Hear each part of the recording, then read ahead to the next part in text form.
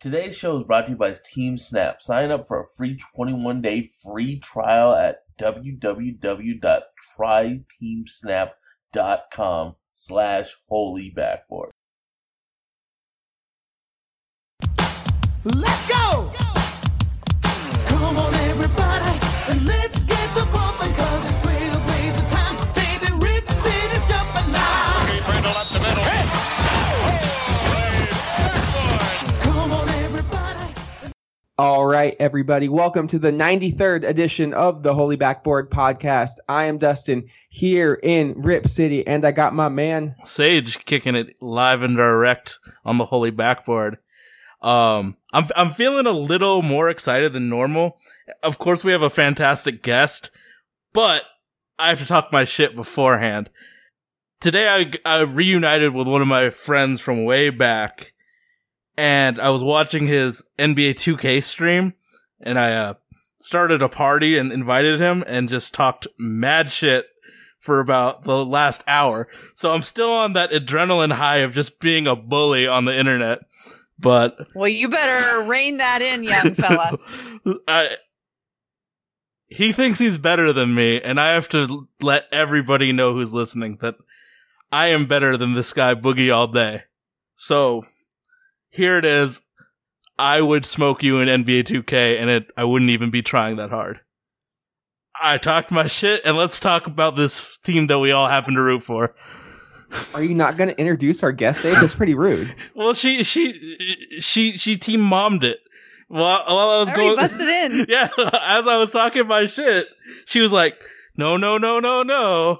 So she gave you the verbal Mutombo finger wag. She gave me the mom Mutombo finger wab right there, but it did not stop me from talking my shit. I'm sorry, I forgot you guys had protocol. No, it's really what happens to me in I had another story for this intro, but me talking crap on the internet is much more entertaining for me than I found some old art in my closet. All right. Well, with that, we want to welcome Tara, aka Team Mom, to the show. Thank you so much, Tara, for joining us. Gentlemen, it's always a pleasure to talk with you. It's especially fun when we're in the arena together with our perfect record.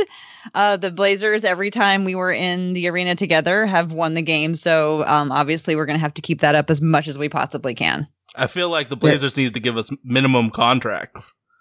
I can wave a towel pretty damn well, especially when I'm on adrenaline from talking shit. Dude, just let me get in these players' heads. I got this, coach.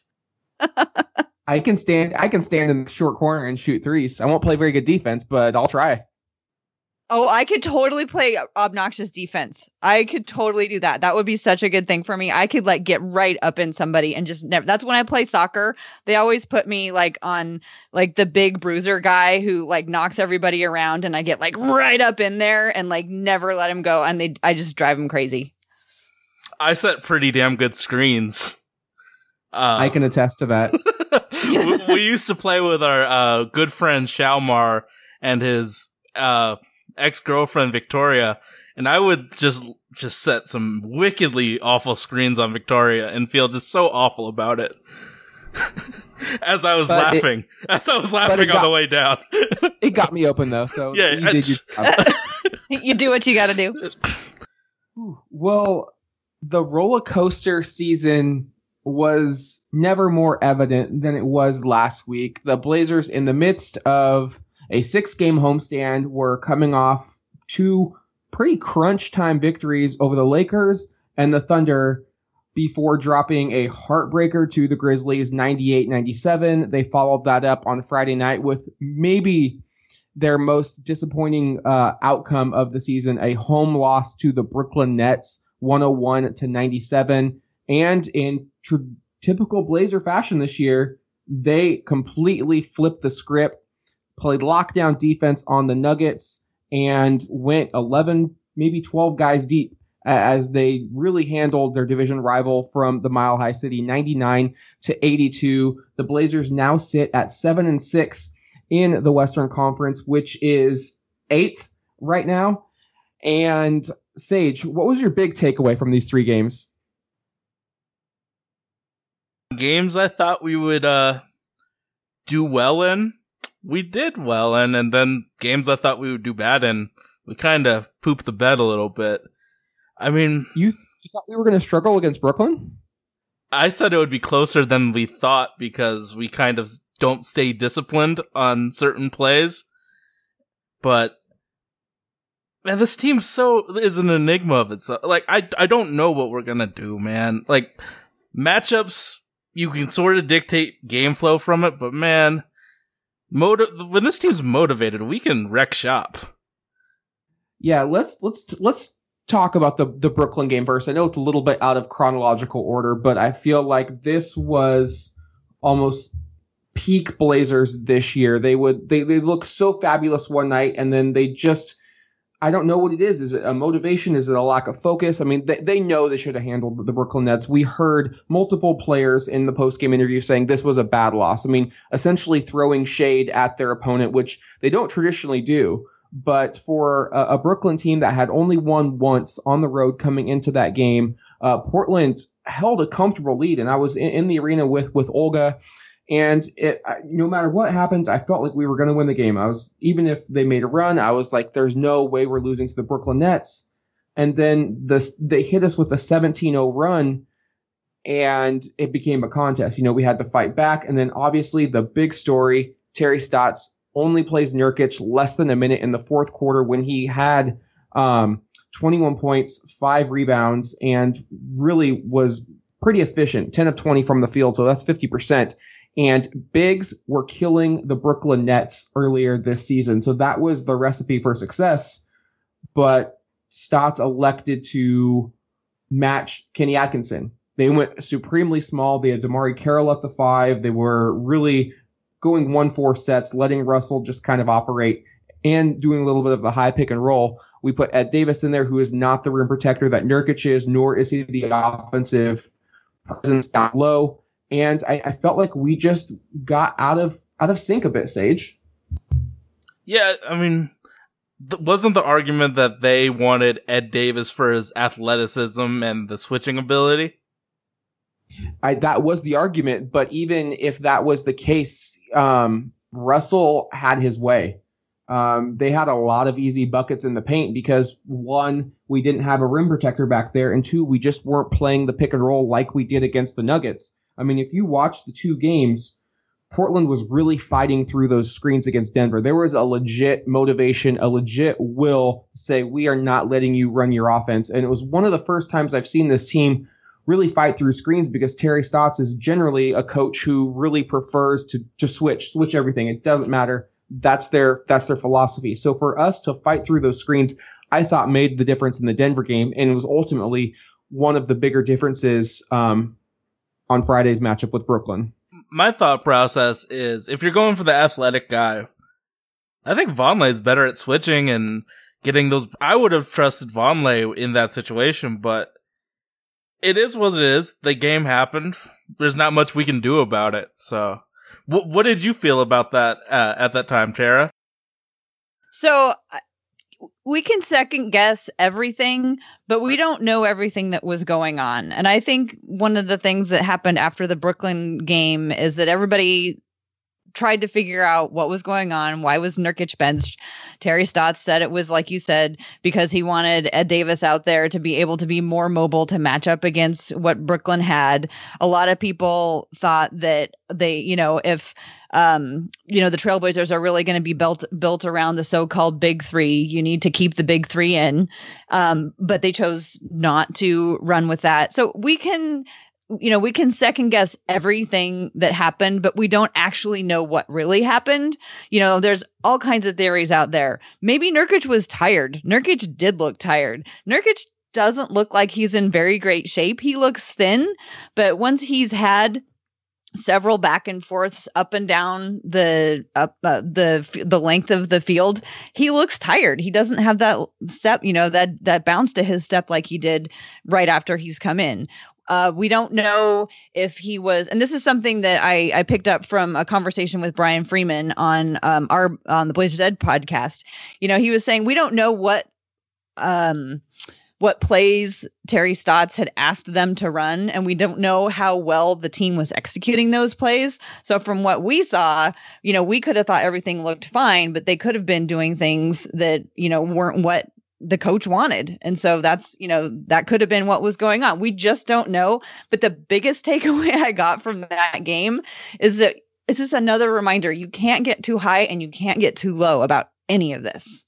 I mean, being a fan of a team that has 7 injuries on the books and is forever fearful about Anthony Davis's health, I thought he was hurt. I thought he just got hurt and we didn't talk about it. Like, you thought Nurkic was hurt? Yeah, he didn't play for a while. I was like, oh shit, that he should be in by now. Is he hurt? I thought that at first, but then, he got taken out at around the 11:45, 11:30 mark. He was up cheering for his teammates. Usually, if you're hurt, you're kind of sitting back and more mellow. He was still actively involved in that game. I just feel like it's not rocket science. You've got a big, they have nobody on their roster that's going to stop him. Put him on the block and get a capable passer and just dump it into him. Let him go to work. He was shooting 50% from the field. The only other Trailblazer that had it remotely going was Shabazz Napier, who was 5 of 7. Dame was 7 of 16. CJ was 6 of 16. Harkless was 3 of 11. Nobody had it going, and bigs are the answer to a small Brooklyn team. My frustration with Stotts in this game is you never, ever match with the Brooklyn Nets. You make them match you. This isn't Greg Popovich. This isn't Rick Carlisle, Phil Jackson.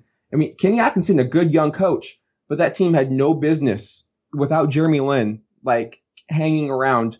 So I think Portland, hopefully, I think that definitely played a big role in them coming out with the emotion that they did against Denver.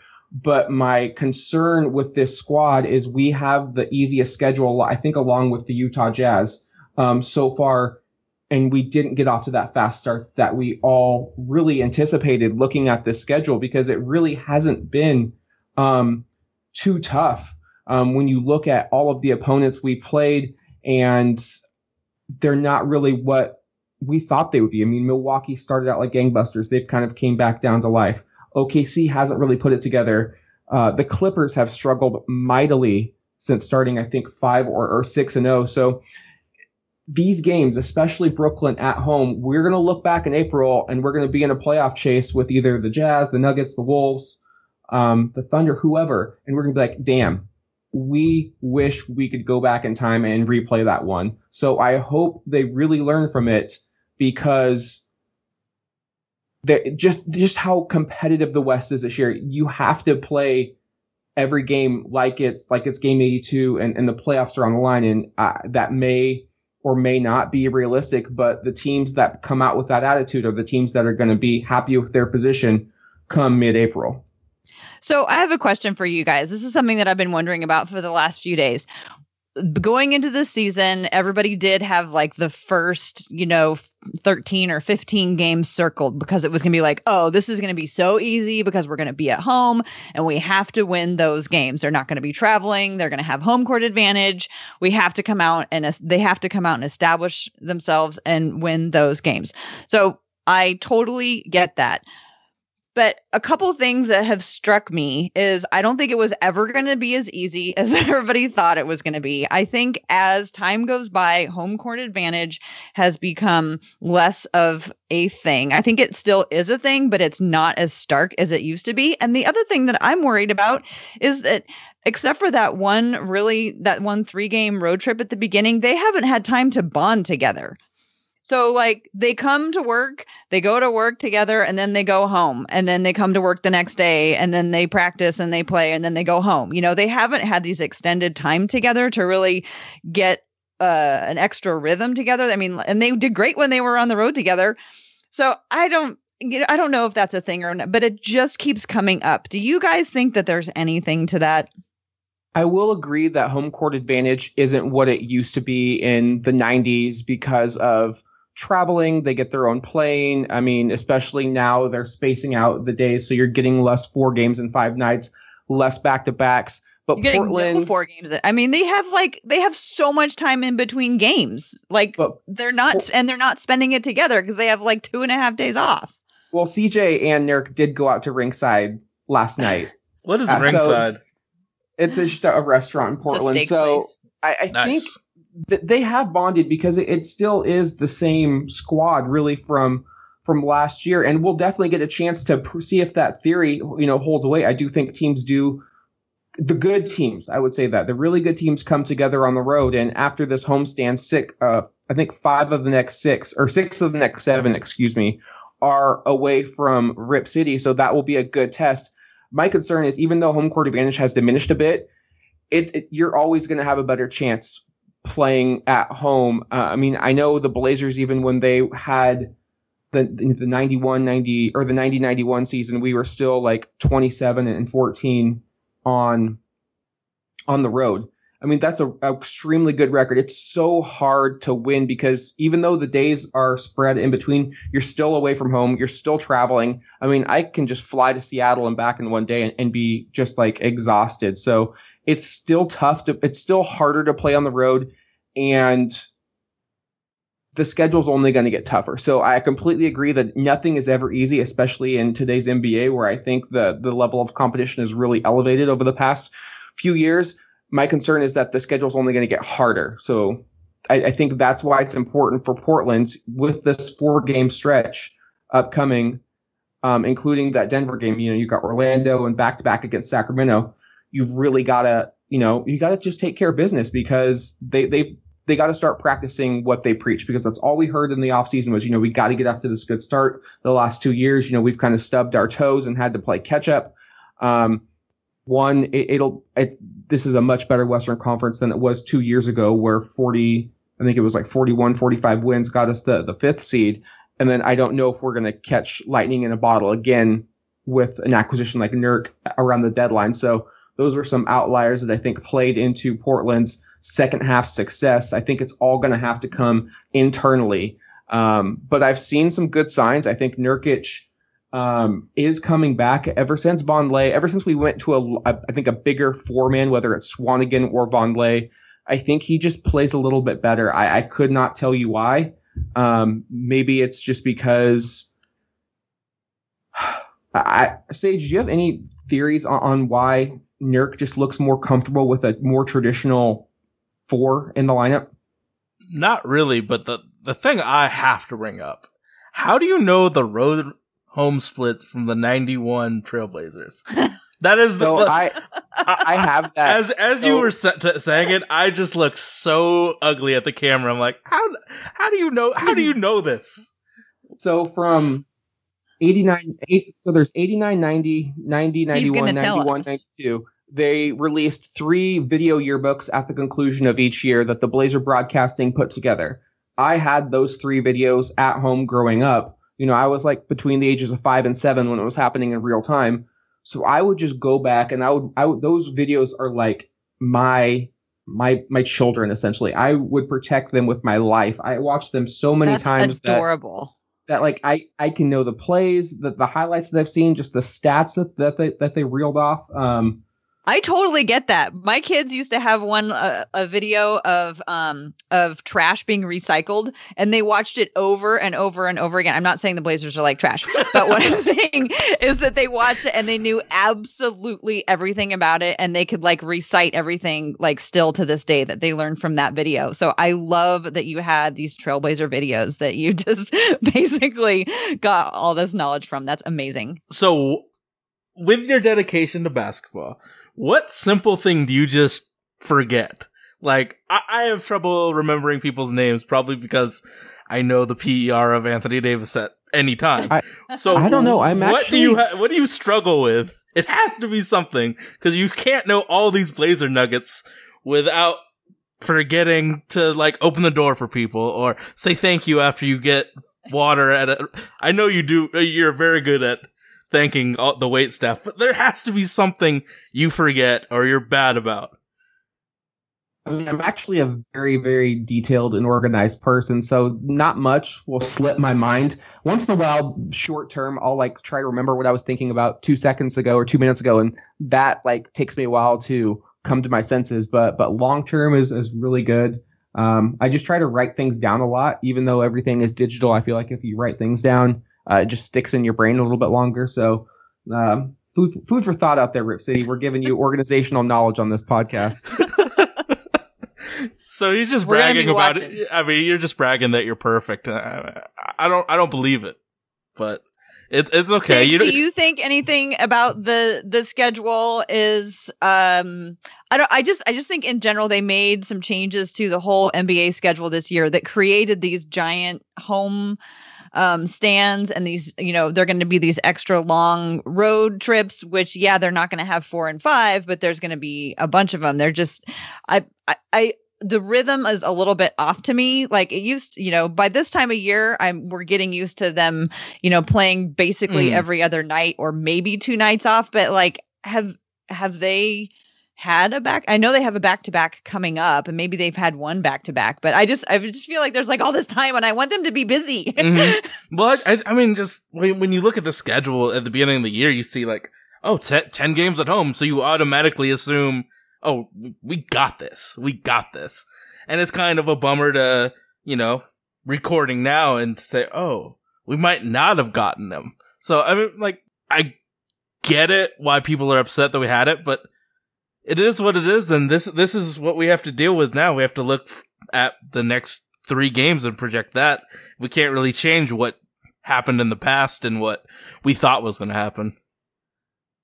So let's move on to go backwards before we talk about Denver and the Grizzly game, which was a very strange contest that Portland somehow found themselves in position to win. CJ hits that 3. CJ was really on fire the whole night. 14 of 26 for 36 points, and I think you called it, Sage, because he had played so well. He's just like a Grizzly killer ever since that playoff series.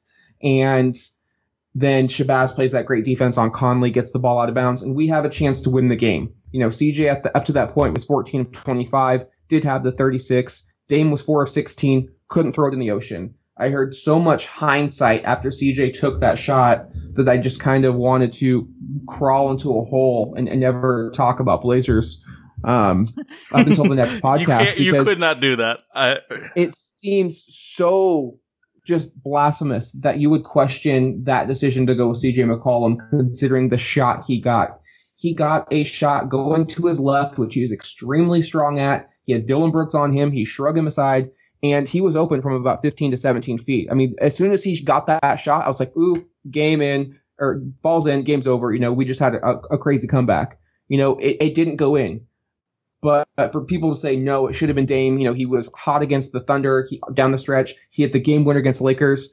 That's fine. I think the benefit of having these 2 great players is you can't go wrong. In normal nights, yes, I would give the ball to Lillard. But in a night like this where it was so much of a drastic difference in performance, and considering the shot that CJ got, I will take that shot from CJ every day of the week and twice on Sunday. That was a gorgeous look that goes down 8 times out of 10. It just happened to be bad luck that didn't go in. But regardless of that last shot, why was Portland even in that position, Sage, when I didn't feel like the Grizzlies got a strong performance out of Marc Gasol? He was 5 of 14, kept him quiet on the boards, only 16 points. Outside of Conley's 13-point third quarter, he was held in check as well. How did Portland let this one slip away at home against a team that I thought Memphis played maybe their B minus game and still was able to knock us off? Well, I mean, I remember, I don't know if you guys saw it, but Tyreek Evans got into a time machine and went back to rookie year Tyreek Evans with like skills to hit semi-contested 3-pointers. Like most games, I've watched Tyreek for 4 years. He doesn't hit all those shots. He doesn't hit layups. He doesn't hit contested layups like that. Like Tyreek played well. Rio played well. Dylan Brooks played well. There was a lot of role players contributing to that game. Yeah, the stars didn't play well, but man, Tyreek Evans that whole annoyed team me. Is better than the sum of their parts this year. Yeah, I mean, they just are. The culture surrounding them, like they've won for so long, they know how to do it, and then they just fit in random players like Tyreek Evans, Mario Chalmers, Dylan Brooks, James Ennis, and they all played really well. But we have to talk about when CJ McCollum hit him with the wop wop rhythm dribble, then hezzied, and then went to the basket on Chandler Parsons. That was absolutely beautiful. That was an actual tweet coming to life right there.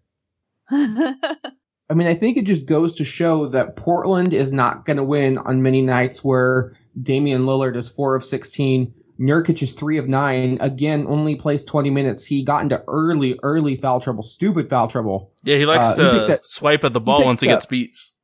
2 fouls in the first minute of the game. I mean, just really dumb fouls where he just needs to give up the layup, like quit swiping, and hopefully he gets better with that because we do not have a backup center. We have a lot of power forwards, but we don't have a center, especially when you're going up against one of the best in Marc Gasol. But even when he came back, he wasn't really playing too much. I think he was trying to, force it a little bit, but even then, I think that's why the game in Brooklyn or against Brooklyn kind of took the fan base by storm, because you've got Nurkic playing only a total of 45 minutes in those 2 games combined, and games we didn't win. I mean, usually the keys to success for Portland are one of the Blazer backcourt has it going, and then you got Nurk rolling, and then the role players fill in here and there. I mean, Evan Turner played a fantastic game, 16 points. Shabazz Napier was once again in a groove, 12 points, 5 of 8 from the field.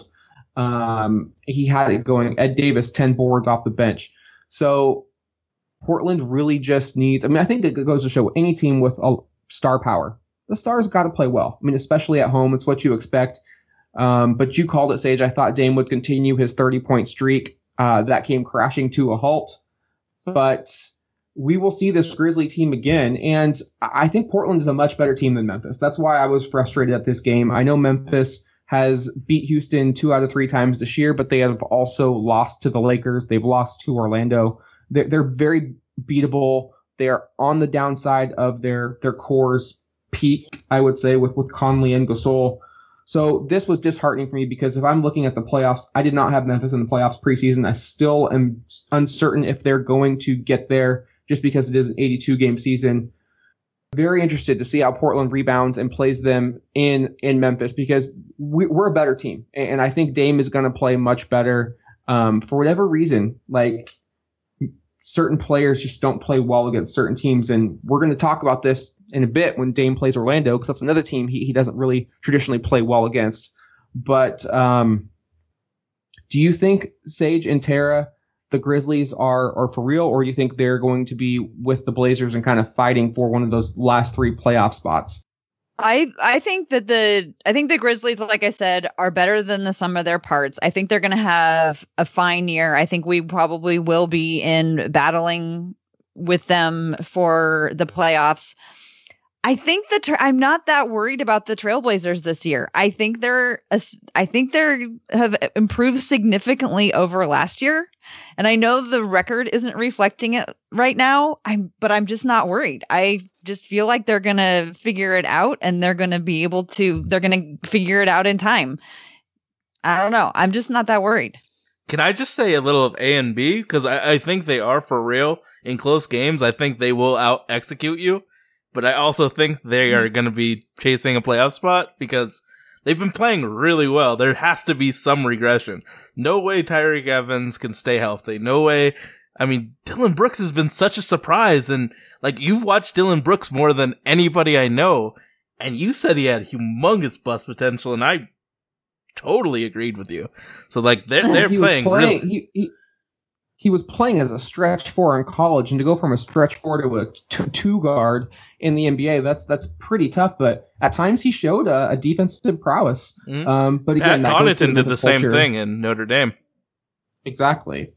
But let's talk about the Denver game, where I think we finally saw what the Trailblazers can do when they put their minds to it. I mean, it was obvious from the jump that they knew this was an important game. Denver was 8-5 at the time, tops in the Northwest Division, and Portland did not want to lose 3 straight on their home court. Mason Plumlee, Will Barton made returns to Rip City.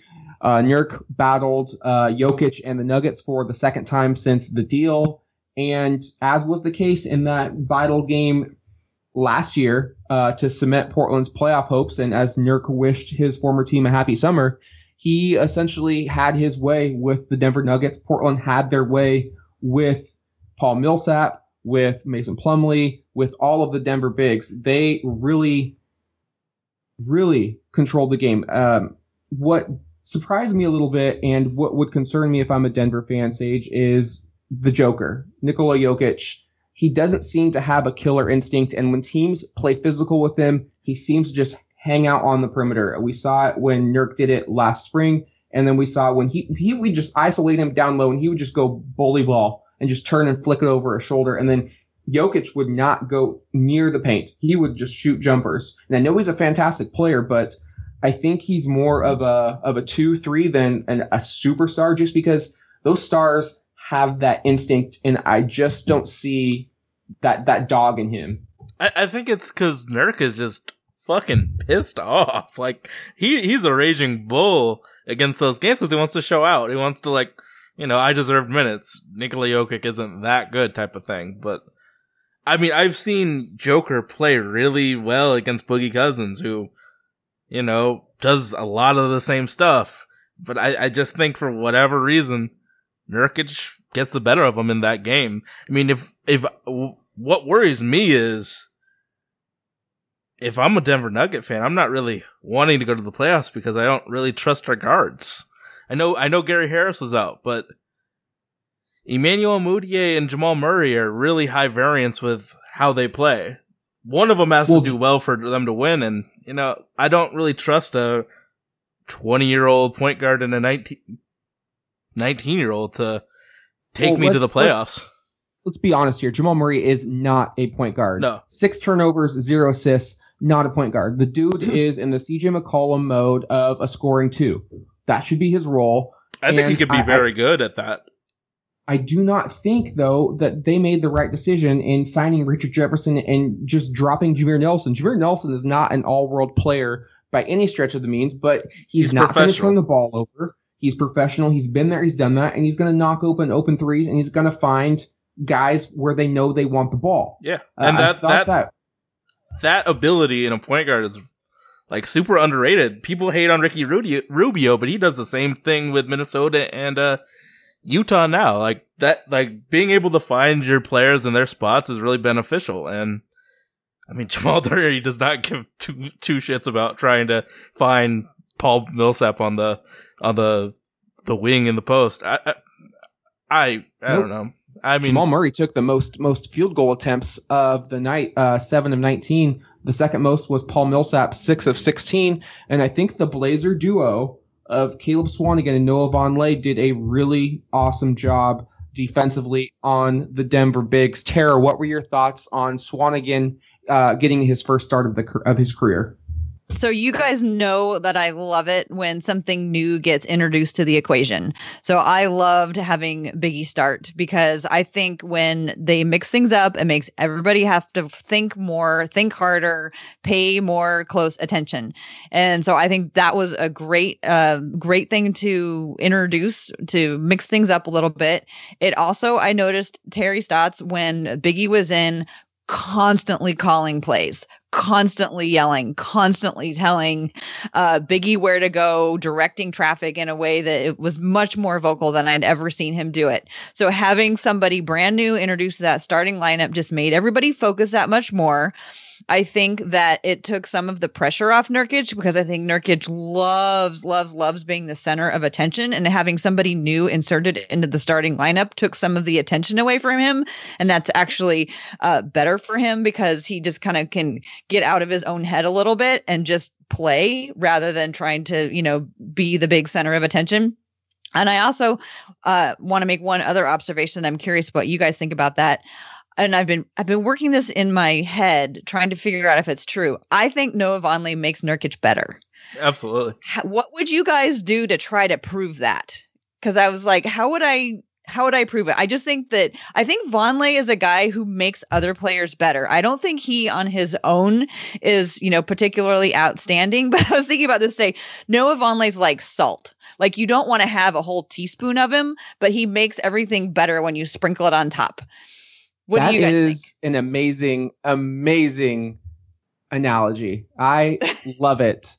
I don't know why Vonleh makes Nurk so much better. I think the way to prove it is just to look at Nurk's numbers when Aminu is in the lineup versus when Vonleh is in the lineup over a large sample size, and then kind of, pick and choose the data that you want to represent. But I guess, I struggled to find an answer earlier in the show, but I would say I think it's because Vonleh is a capable defender down low. Aminu is a supremely talented perimeter defender, but Nurk knows if he needs help, Vonleh's going to come over and block the shot. Nurk is Vonleh is actually a really good rebounder. I do not think he gets enough credit for the job he does on the boards, and he doesn't need shots. You're right. He just fits in. If he's on Summer League and you expect him to dominate, it's not going to happen. It's a similar situation when Nick Batum played Summer League or when Pat Connaughton played Summer League.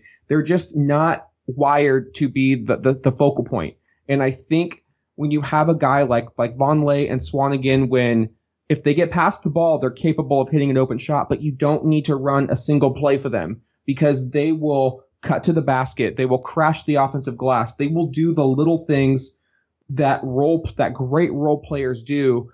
And I just don't think defense can be valued enough, especially in today's NBA from the interior. I mean, you look at the Blazers when we had Mason Plumlee, Al-Farouq Aminu starting. We gave up so many points, especially in the paint. And to see Portland, I know we've had a light schedule, but we're third in defensive rating right now at 99.2. We do a fantastic job of really limiting opponents. Denver was held to 82 points. They get over 100 points per game.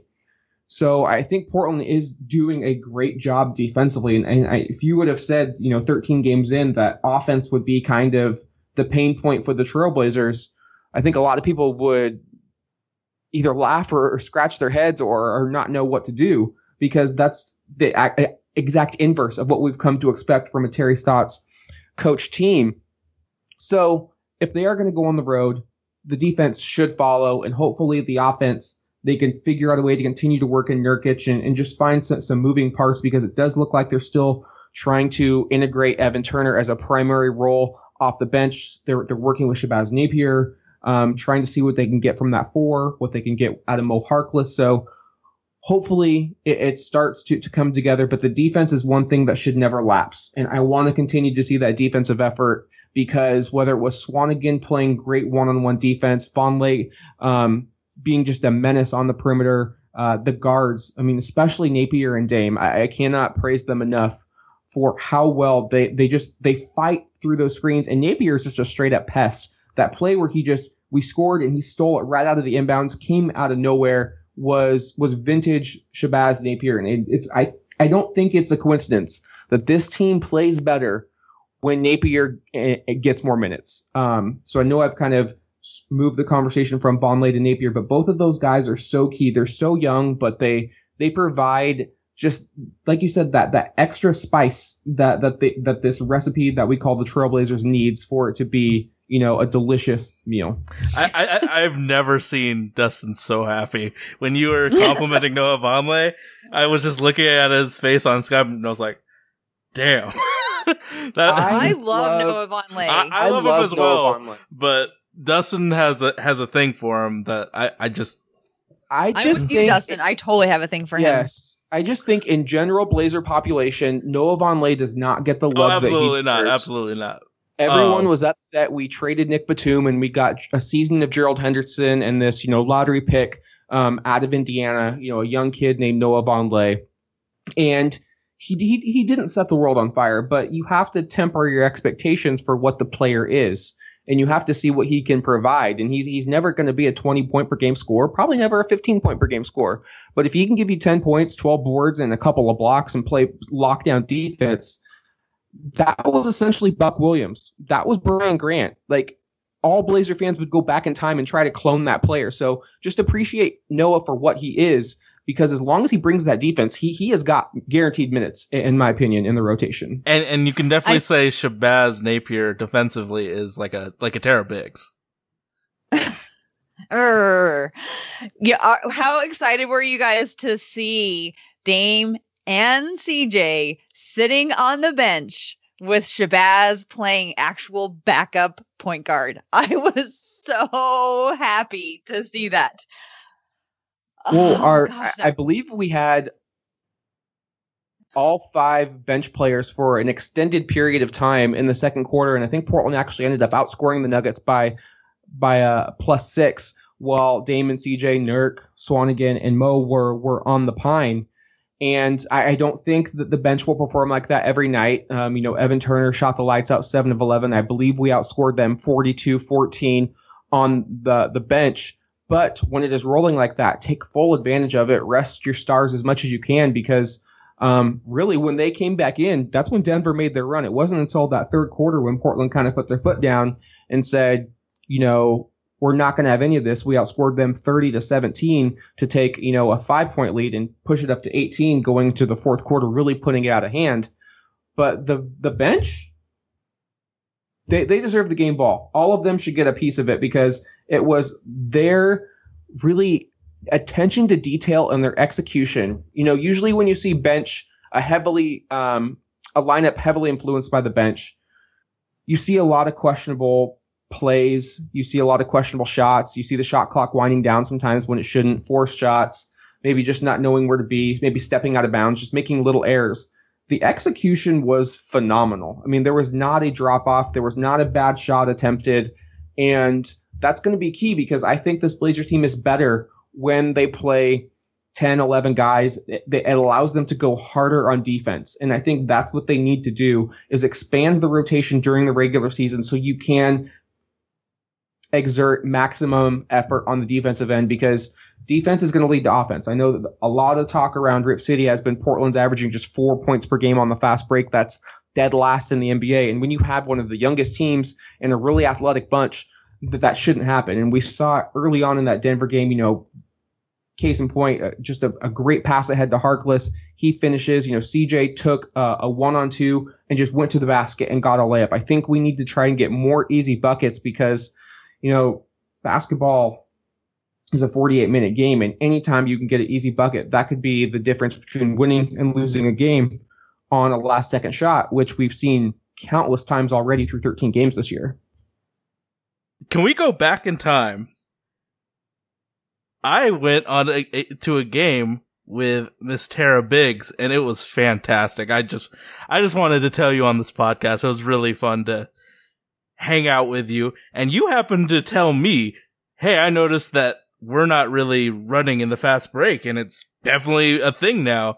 Oh, like a week and a half ago, you said it. I mean, Tara said it first. Well, I had a really great time going to the game, and it was also really fun to be able to see Dustin at the same time. And it was fun to, watch a live game together and talk about what was going on. But yeah, did you think that I was going to be like a really loud and annoying yeller, or did you think that I was going to be like a quiet? What did you think going in that I was going to be like at a game? I thought you were going to be more mellow, and then it would make me more mellow. Did you think I was? You didn't think I was mellow? I thought I was mellow. I thought you were totally mellow, and then it made me it made me have a vibe where I was like, all right, Tara and I could just talk and chill and talk about the game, talk about what we see. And I was just like, all right, I enjoy it. I mean, if it was against New Orleans, there's no way in hell you would have kept me quiet and chill. But against the Grizzlies, or the Thunder, excuse me. Okay, yeah. I was like, I don't even remember. I know. I'm. That's why I brought up that we went to the. I'm sorry, I forgot which one I happened to go to, but no, like she is definitely an elite person to watch a game with, as well as Dustin. But he has a totally different vibe where he's like, I remember when we were in the 200 sections when you worked for the team and you were just like the first one starting the chant every time. Like, it's a different vibe, and for me, when certain games, I like being loud, or I like, just chatting about the game. I'll have to bring Dustin to the next one. Yeah, but I like that. Well, yeah, except you probably have better seats than I do. Well, I think I'm definitely the favorite of the Holy Backboard Boys. I mean, I will never tell. But you don't need to tell. I already know. when we were there, when we were conversing at halftime, you said we got to have Tara on the podcast because I think we were getting really negative. And so I've been thinking about that, and I've been trying to pinpoint why I'm not worried about this team, even though our record is not what we wish it would be this time. And I think there's a couple of things going on. Last year, when the Trailblazers came out the gate, they kind of fell flat. Their defense wasn't as good as they'd hoped, and then they couldn't get their offense together. And then it was just like this ugly spiral through like December and into January until they could finally get out of it because they had nothing that they could fall back on. And last year, through the first 12 games, they actually had a 6-6 record last season, but they had lost games by 23, by 31, and by 25 points. So the record was better, but there were some brutal, horrible, gut-wrenching losses. Now the team didn't have as good a record, or I guess it was exactly the same, but they'd had all these very close games, and every time their offense let them down, they could at least turn back and play defense. And it's very rare that they would lose their defensive abilities for an extended period of time. They would miss assignments. They might have a quarter at the most where they just like flat out, like, we're not playing well on defense. They would blow it or whatever for like a quarter. But that's the most that they have fallen down in this situation. And one of the things that we talked about on the Blazers Edge podcast this weekend is that Dan was pointing out, he was like, we used to not even be allowed to talk about defense because it was just so like, what could we possibly say? And now we're at this point where the team is playing good enough defense that if we criticize it, we can criticize it knowing that they know how to do it right because we've seen them do it right over and over again. And so it's fascinating to me now that, you know, at the end of a game where it was a close game and the Blazers lost, you know, I'll see on Twitter, somebody will isolate like one just totally bad defensive possession.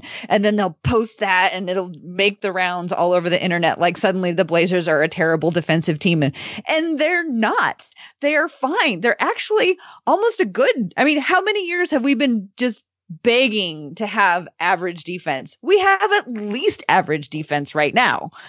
I'm just not worried. The thing that they've been talking about all year, they've been talking about accountability and consistency. And you know what's not exciting to watch is people learning how to do accountability and consistency, but that's what's eventually going to end up winning them games. So that's my positive spin. When you said like, we gotta get a little bit of a positive, that's what I would say. I mean, the Blazers are definitely going to be tested because looking at the rest of November, I think Portland has 3 winnable games, which we'll discuss just here in a minute with Orlando and back-to-back against Sacramento. But then I think this is probably Portland's toughest stretch of the early part of the season. You've got at Memphis, at Philadelphia, who is looking just absolutely and just so much fun to watch with Simmons and a healthy Embiid. You've got Brooklyn in Brooklyn, which is a 9 a.m. start Pacific time. That is so brutal. The day after Thanksgiving. Then you've got a back-to-back in Washington where, to be honest, I can't remember the last time we've won in D.C. Then you've got the 27th at New York playing a resurgent Knicks team. You know, the Madison Square Garden brings out the best in everybody, but that's no longer a pushover game like we thought towards the end of the season. And then to end the month, we have a rematch against Giannis and the Bucks, a team that has really pretty much taken care of us the last 2 or 3 times we've played since the Greek Freak has become the Greek Freak.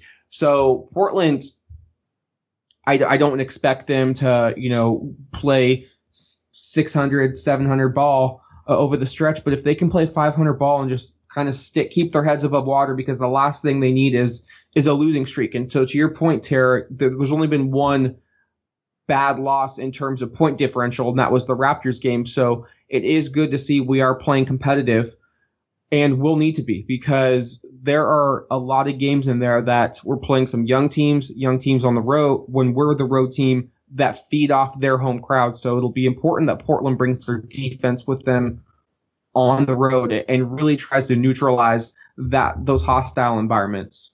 I mean, like, Honestly, I trust the Blazers defense more than I trust New Orleans' defense. New Orleans was a top 7 defense last year. For whatever reason, I think it's a Boogie size deficiency.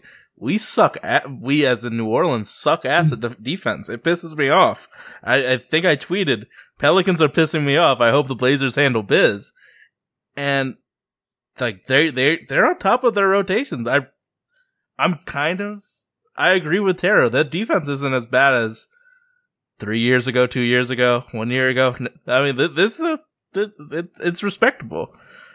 Well, and if you look, they're doing things consistently. Mm-hmm. I mean, that's the thing. And that's one of the things that Brian was pointing out this weekend on, again, the Blazers Edge podcast, is he was talking about good defense is about consistency. It's not about always coming up and having the big flashy blocks. And those are exciting and fun and everything. But good defense is doing the right things all the time. And I think the Blazers have a pretty simple and straightforward defensive scheme, so it doesn't look very sexy.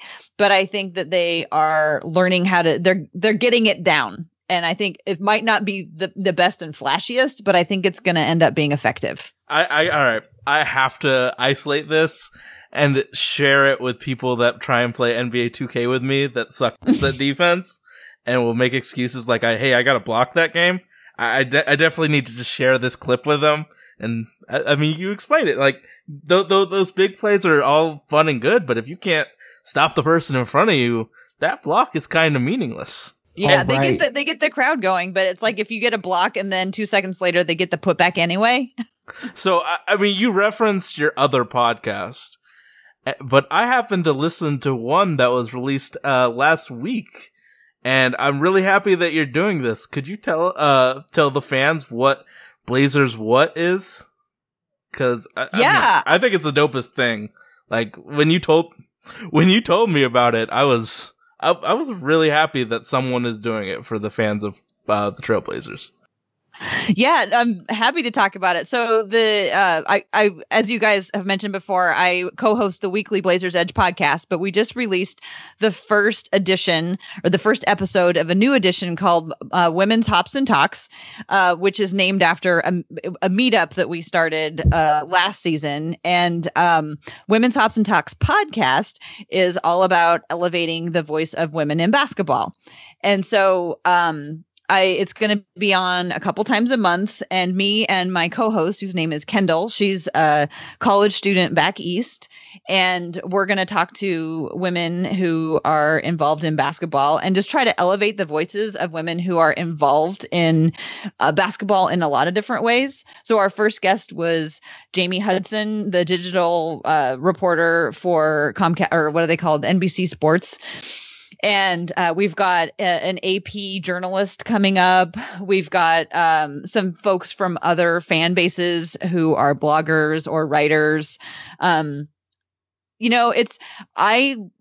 look on purpose to try to find things that are written by, or even harder to come by, podcasts with women talking about basketball. And they're just hard to find.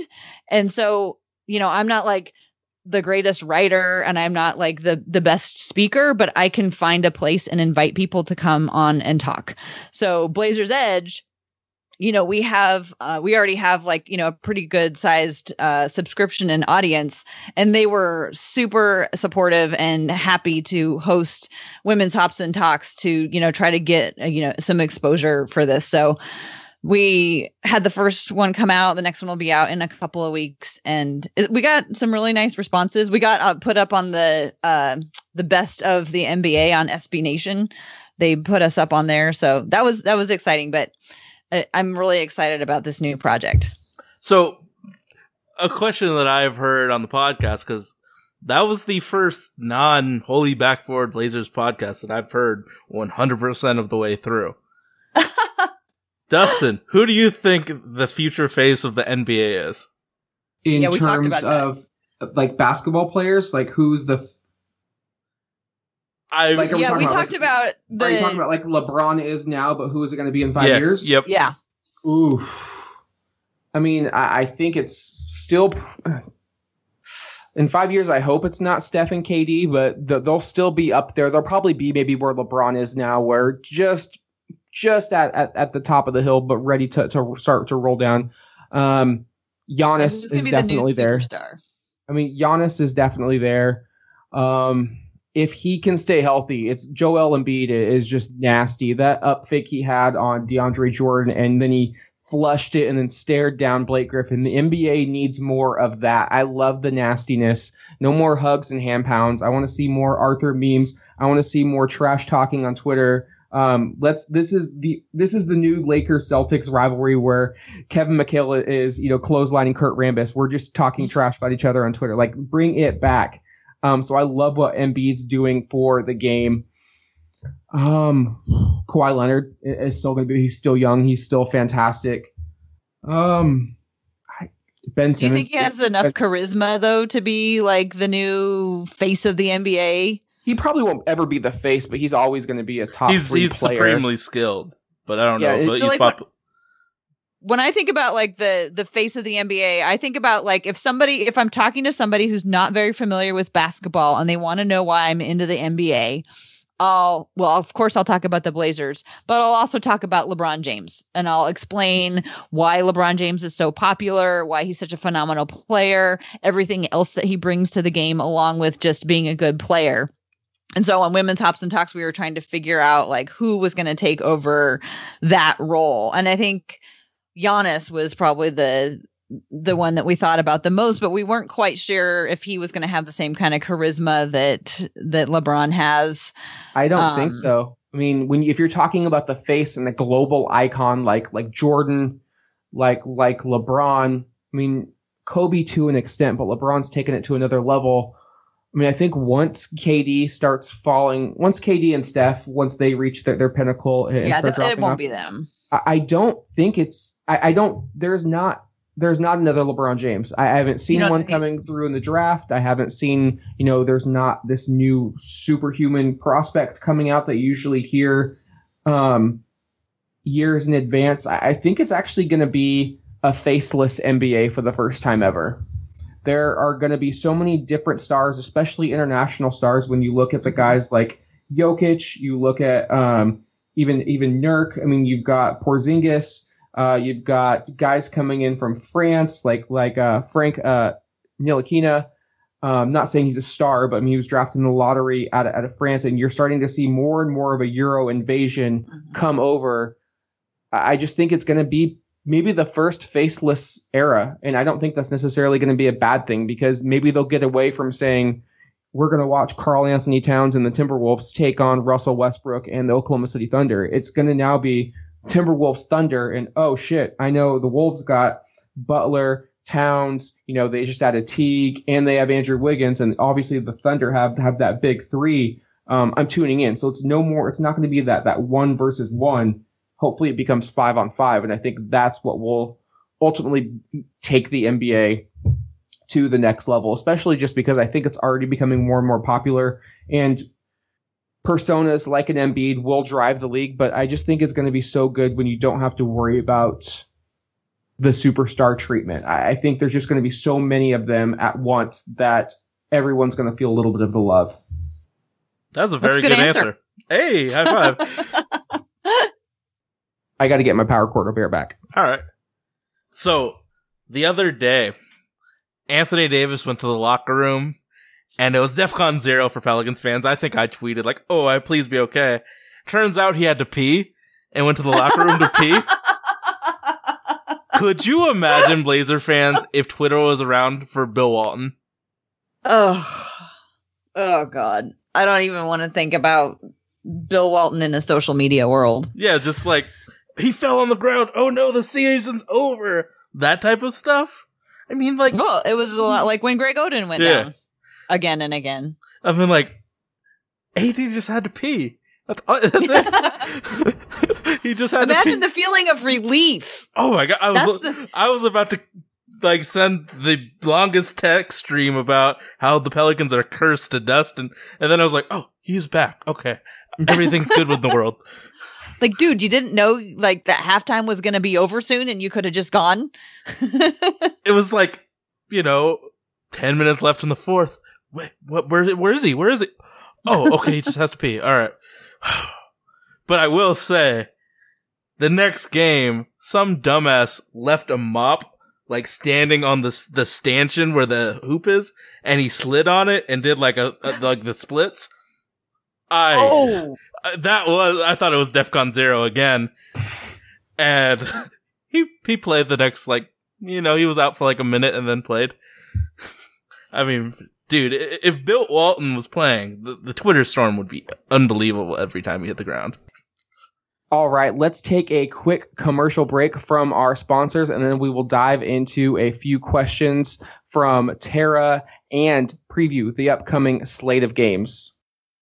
For you, the listeners of the Holy Backboard podcast, Team Snap is offering a free 21-day trial. Team Snap is every coach and parent's dream. An easy-to-use, indispensable tool for organizing and communicating every aspect of team life. Sign up for a free 21-day trial in 30 seconds or subscribe to a premium package with added features like unlimited photos and file storage and customization unique to their team. TeamSnap also provides a free Android and iPhone app so teams can be managed on the go. All right, everybody. Welcome back to the Holy Backboard podcast. Dustin and Sage here with our special guest, Team Mom, a.k.a. Tara Biggs, a.k.a. our favorite Tara. a.k.a. my white mom, if I had a white mom. Thank you. I'm so honored. Thank you for joining the podcast once again. You brought up a great question right before we went to break, and I wanna hear that again so Sage and I could take a crack at it. Yeah, I'm really curious about what you guys think is going to happen once Aminu and Myers are back. I mean, so I guess Myers is officially active now. He didn't play in the last game, but he is healthy. And gosh, I hope it's not too much longer that Aminu is out. But, there's been, Swanigan in the lineup. What do you think is going to happen when there's a couple more people that could potentially be in the rotation? I think Myers is officially out of the rotation. I think if he could have been traded, he would have been gone, but he has 2 years remaining on his contract, including after this year. So that's almost like just an anchor of a cost. And I just think he's going to be with the team. Another GM's not going to take him unless you package that with a first round pick. And a bad contract coming back. Yeah, we already have a lot of good, talented bigs who are just better than Myers in general. So I think Myers may play if something's just not going right and Terry's looking for a spark here and there, but I would essentially say that Myers is out of the rotation. He didn't even get mop-up minutes last night. I think Zach Collins has moved ahead of him just to see what Zach can do, as he was our young rookie from Gonzaga. Aminu's a little bit more tricky. I do not think he comes back and starts at the 4, and I don't think that was ever the plan. I just think Vonleh got hurt to start the season, and it forced Aminu into a comfortable, familiar position as the stretch 4. But with the success that Nurkic has shown with Swanigan and Vonleh starting alongside of him, I think Aminu has an opportunity to win starting minutes from Mo Harkless, who, for whatever reason, hasn't been able to get it going this year. I think not pushing the tempo has really hurt Mo. He is a get out and go type of player. I don't think we do him really a service by just letting him stand on the perimeter and hoist up threes whenever he gets open. He's much better when he's slashing to the hoop, out in transition, trying to pack it on anyone and everyone. But I think there's a really good chance you put Aminu at the 3, because Aminu is still the 4th or 5th option on offense with the starters. Right now, he's a better 3-point shooter statistically, and he is a little bit better of a defender. So if I'm Terry, I'm looking at experimenting at that lineup with Aminu at the 3, Damon CJ, and then you've got either Biggie or Noah starting at the 4 alongside Nurk. And I think that gives Portland an extremely solid defensive front line, especially if Noah's there, which is pretty intriguing. And I hadn't really thought about that until you brought it up, and it got me thinking, okay, where are we going to fit Aminu into this mold?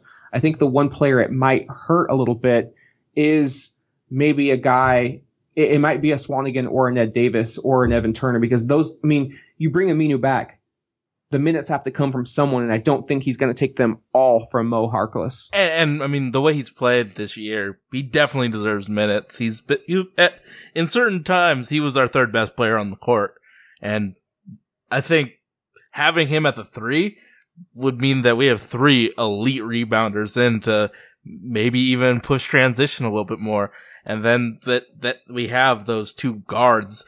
So it means Aminu might be cutting more. I mean, it adds more wrinkles to our offense, which is a good thing. But, I have to be obnoxious and ask, when you talk about more transition, are you thinking and advocating for Aminu bringing the ball up the court? Absolutely not. Absolutely not. My heart can't take it, but I would not mind him getting the rebound and pass it, and then starting it. Yeah, being the break starter is important. He doesn't need to be the one dribbling. He could just be he's still touching the ball and is involved in the play. I mean, it's weird. Like, when a shot goes up, I already know CJ and Dame aren't getting it. So having that third rebounder will cut down on offensive rebounds from the other teams. Just think about if we played New Orleans, for instance. AD and Boogie are getting boards, but if Nurk and Vonleh could, box out, Aminu could just run through and get all those boards. Kind of like how Robin Lopez just boxed out and Aldridge got his rebounds that way. Man, it was so fun watching Swanigan on Millsap. Millsap was just so annoyed. It was so fun to watch. I really enjoyed that. And I think this is going to be, we have plenty of time until February's trade deadline, essentially, 40, maybe 50 or so more games to go. But this is going to be a trial period for a lot of the players to see if they're going to stick with this roster either through the end of the season or in the summer, because outside of the big 3, everyone is expendable. Anyone can be really replaced. So it's going to be up to each individual role player essentially to prove their worth on this team. And we really need you because, you go down the roster and you just have so many either above average players or players who have a specialty or young players with potential, and you start to run out of hands when you go with, oh, Napier needs playing time. Oh, well, Swanigan got the start. He's looking good. Vonleh plays great defense. Oh, but Ed Davis, when he gets it going, he's one of the best, garbage men, energizers off the bench in the NBA. And then you start thinking, well, Evan Turner has played actually pretty dang good this year in spurts. And there's Mo Harkless, who has, spurts of things. And then you start thinking, Al-Farouq Aminu and Terry's thoughts, that's for sure. And we haven't even talked about Pat Connaughton, who has actually played pretty or the strong. 10th pick in the draft.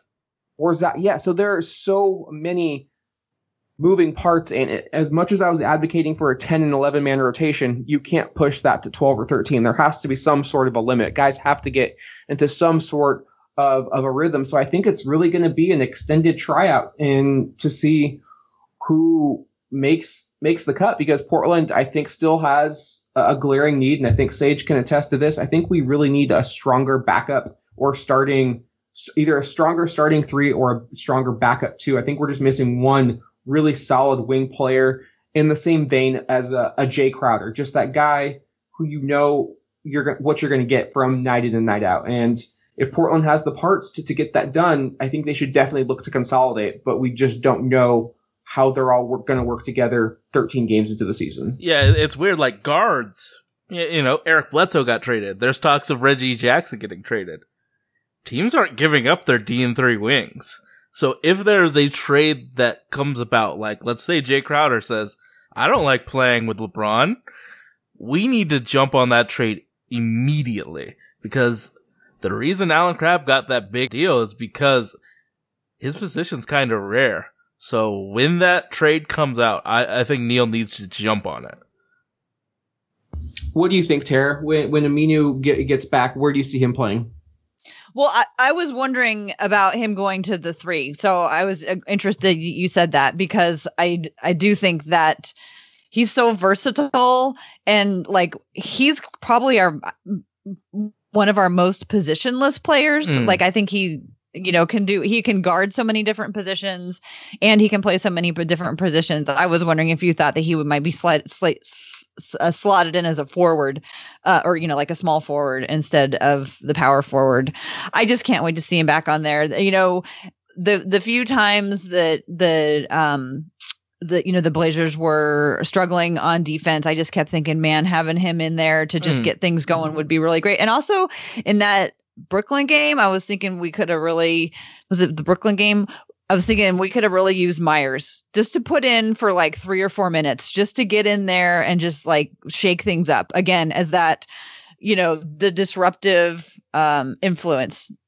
Like he was against, for the few minutes that he played against the Pelicans. He came in and he got in somebody's head, and he didn't need to play long. He just needed to be in there for just a little while to shake things up. I think you might be the only one thinking Myers would have made a positive impact. I'm not anti Myers, but he just needs to be traded. He's so hated here. I was thinking Aminu actually would have made a big difference, because he could have been the small ball 5 in that scenario outside of Ed Davison. It could have stuck with the Damari Carrolls and helped out much quicker, I think, on the pick and rolls. But let's get into Myers has 6 fouls. Yeah. I mean, so does Zach Collins. Myers can do a lot more with his 6 fouls than Zach Collins can. I've seen. I think that ship has sailed in my book. It's still at the dock. Sorry. Don't remind me, Tara.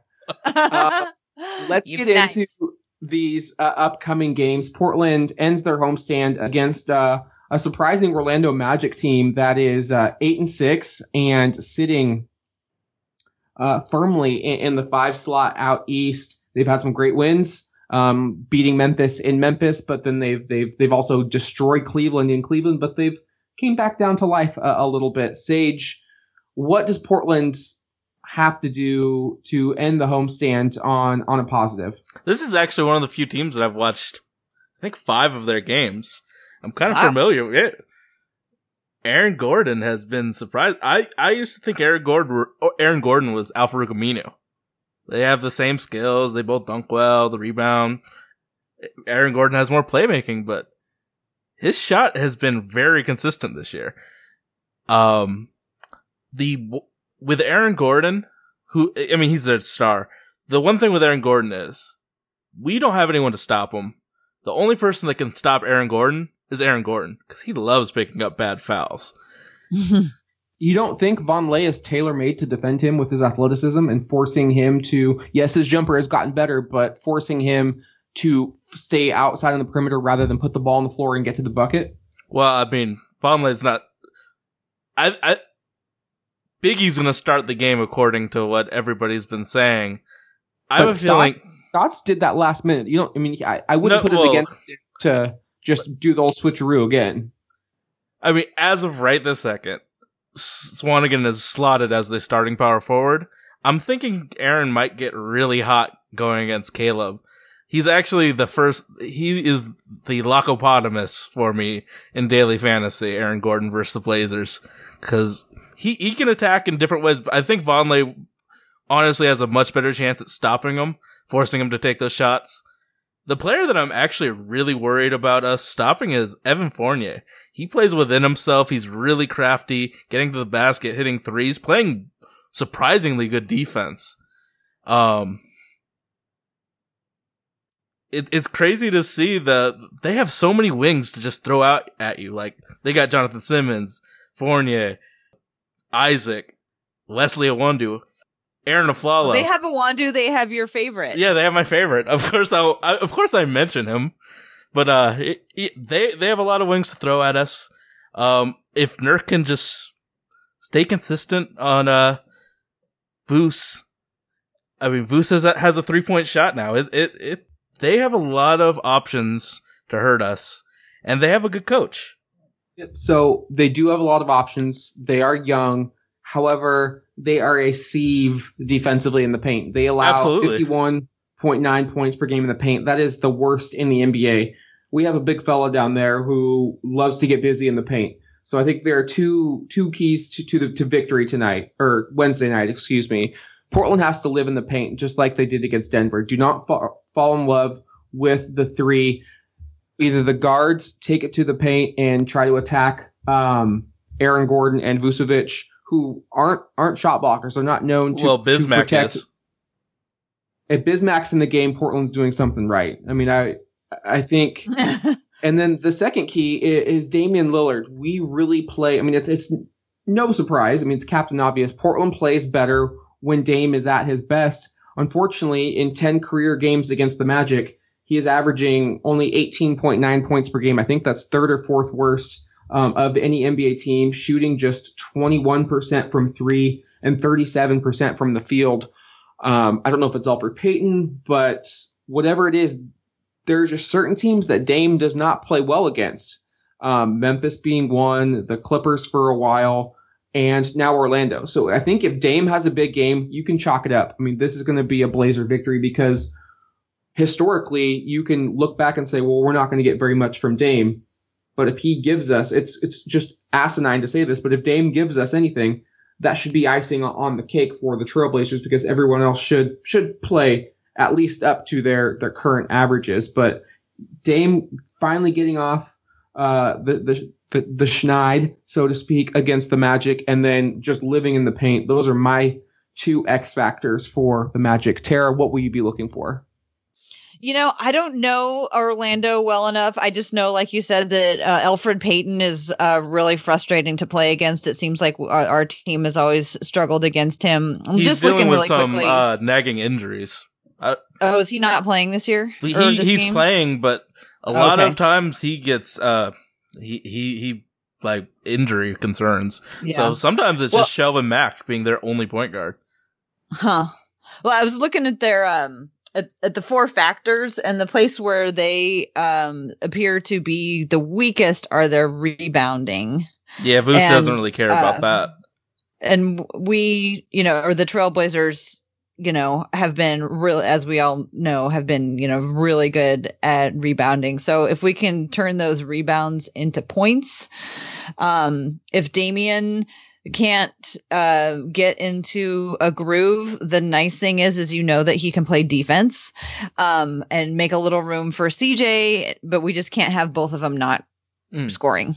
That would be my thing. Yeah. So as long as two of, the three, focal points are clicking offensively, I think they should be fine. But again, there's just some teams that there's just nothing given. Every one of these games is going to be hard. Sage, win or loss, bud? How many games are we covering? This and the two Kings? Yes. And this is a tough one. I'd say we lose this game.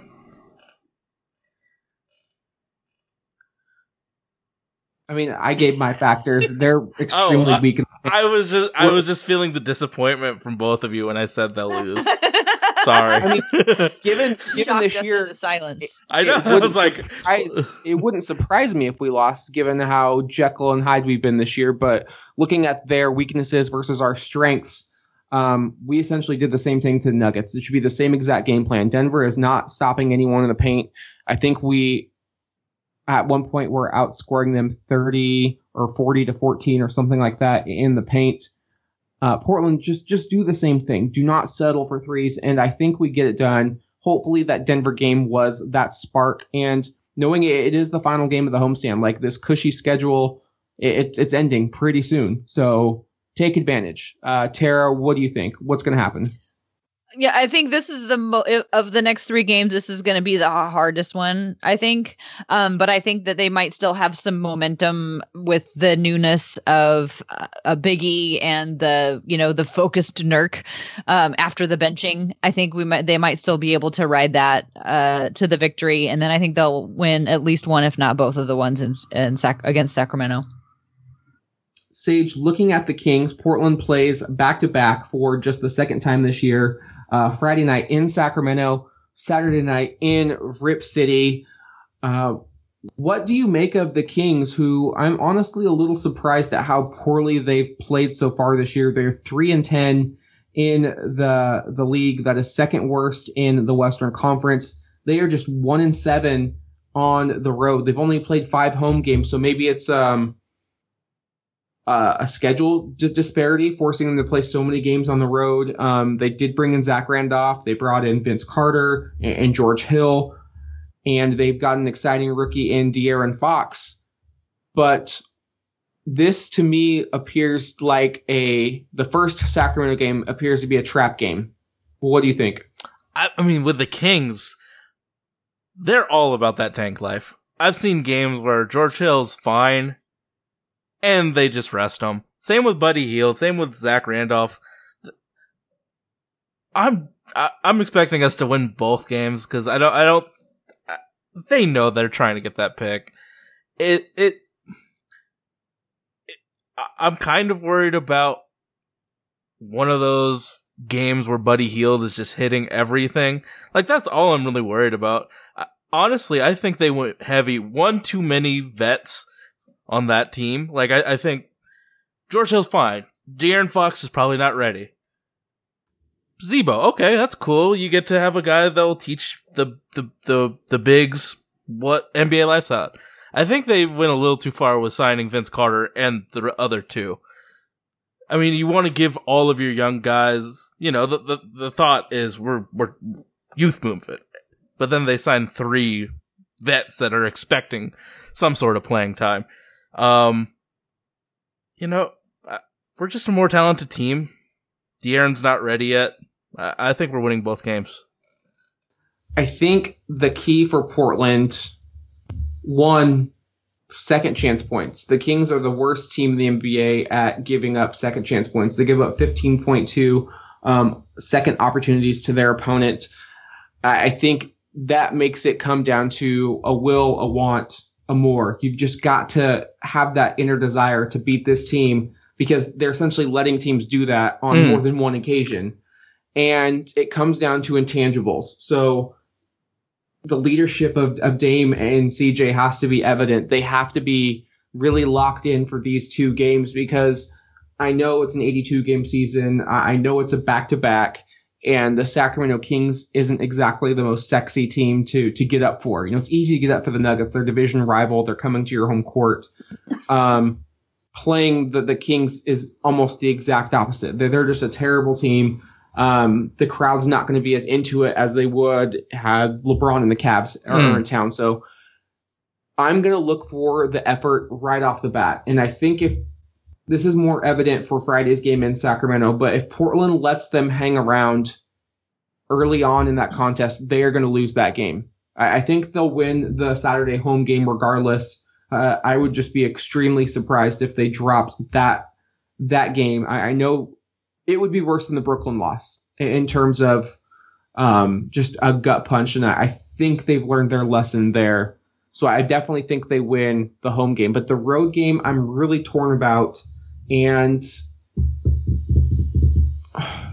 I'll say they win, but I think the road game is going to be just an absolute dogfight, grinded out, ugly. It might be another last-second game on the line, Dame takes over type of game. Tara, what do you think about the Kings? I know you said we'd win. You said we'd split those games? No, I think that they'll probably win them both. I could see the one at home being difficult and then them coming back the next day and just punching them in the mouth down in San Francisco. Because they play at home first and then they go down. Is that right? Opposite. Oh, okay. So they play okay. So yeah, I could see that being a close game and then coming back to Portland then and just running up the score. It was really nice the other day to have a game where they took the lead and then they kept the lead and then the lead got bigger and then at the end they won. It's been so long since we've had one of those. I would like to see another one of those soon. What do you think's more likely? Buddy Hield's an all-star shooting guard or the third guard on some team? The third guard on some team. Yeah, third guard. You know, it's crazy, man. Like, the thing separating him from being a good player is, the moves to get to the basket. He doesn't really have that, the creativity to get to the basket. It's all shooting. So if he becomes like a JJ Redick, that's not really helping anyone because his defense is atrocious. But, man... I thought he was going to be something better than he is. JJ Redick's made a pretty nice career for himself. Absolutely. I don't know if Buddy has that. I don't have to defend Buddy Hield anymore. Yeah. You can shake that one off. Yeah, no. Phew. All right. We've been going at it for over 90 solid minutes. So thank you all for listening and tuning in. If you like what you're hearing, you can find this podcast on iTunes, Stitcher, SoundCloud, and Google Play at Holy Backboard PDX. And we're also on Facebook, Twitter, and Instagram at Holy Backboard. Tara, once again, thank you for joining us. Let our listeners know once again where they can hear your content. Okay, so you can find me on Twitter at TCBBiggs, and from that account, I will tweet the two podcasts that I'm associated with, both on Blazers Edge. There's the Blazers Edge weekly podcast, which I co-host with Dan Meringue, and the twice a month Women's Hops and Talks podcast, which I co-host with Kendall. And we also just wanted to put in a plug on November 25th, are going to have a women's Hops and Talks meetup. We'll be watching the Blazers take on the Washington Wizards on November 25th at 4:00 at the McMinimans on Broadway. So we would love to see any women or those who identify as women who want to come and watch a Blazer game together and just meet a bunch of other like-minded Blazer fans. She's good at this. She's good at this wrap up stuff. Yeah, I think that's a great way to wrap it up, Sage. Do you have anything for us, bud? Or are we good to go? I did the most nerdy thing I've ever done, and I watched the basically the World Series of Tekken for 8 hours Sunday, and that type of gaming is crazy. But if you want to see some less talented gaming, you can check out my stream at thesage504/mixer.com. Well, I'm thankful you finally got your handle right. I guess the fourth time's the charm. No, not fourth, like 400th. Yeah. I think that'll do it. Here's to the Blazers going 3-0, and this has been an amazing episode. Thank you, guys. I look forward to this every week, and it's the holiday season, and we're getting some holiday hoops. So keep it up, and thanks for listening. Let's go, Trailblazers. Wherever you may be, this is Bill Shinley. Good night, everybody. Let's go!